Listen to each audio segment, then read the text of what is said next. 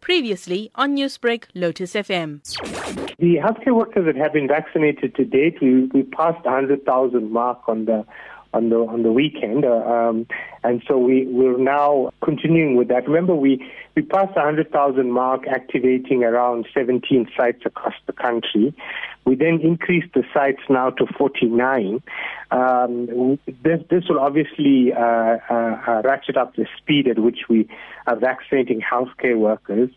But the rate limiting step is always going to be the delivery of vaccines as to what pace we can get those vaccines from Johnson & Johnson. But our target is that we would have completed healthcare workers in April, and then by late April, early May, we will then start with phase 2, which is the elderly, those with comorbidities, those that are essential workers, and those living in what we call congregate settings or working in congregate settings.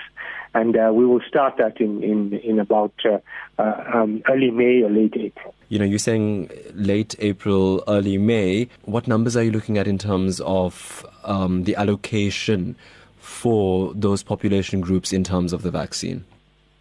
So we're going to take a phased approach in phase 2, meaning that within phase 2 we'll have subgroups. So certainly, for example, in the elderly, we would start with those that are at the higher age group first. So setting a target, for example, everybody that's over the age of 75 to be vaccinated first, then going from 75 to 65, etc. That would be the kind of phasing in for the elderly. We would do the same thing in terms of comorbidity. So we would identify those with the highest risk of comorbidities, diabetes, cardiovascular disease, and a person that's got a combination of those kinds of comorbidities, so they have a higher risk. But we would run each of these in parallel, so that whether you're an essential worker or in a congregate setting or elderly with a comorbidity, we would in parallel phase this through. We will provide more information about the numbers and where people will register and all of that in the next couple of weeks. What are the technical planning and preparations should a third wave strike?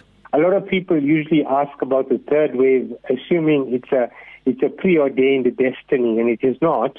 It's actually in our hands. So, if everybody got together and said, we're really not going to be allowed this virus to give us a third wave, we're all going to wear our masks, sanitize, etc., we won't have a third wave. So a third wave is dependent largely on us, but we obviously in the health department must prepare for a third wave. So we obviously regrouping now, and we'll reallocate resources to make sure that all of the facilities that have patients are ready again.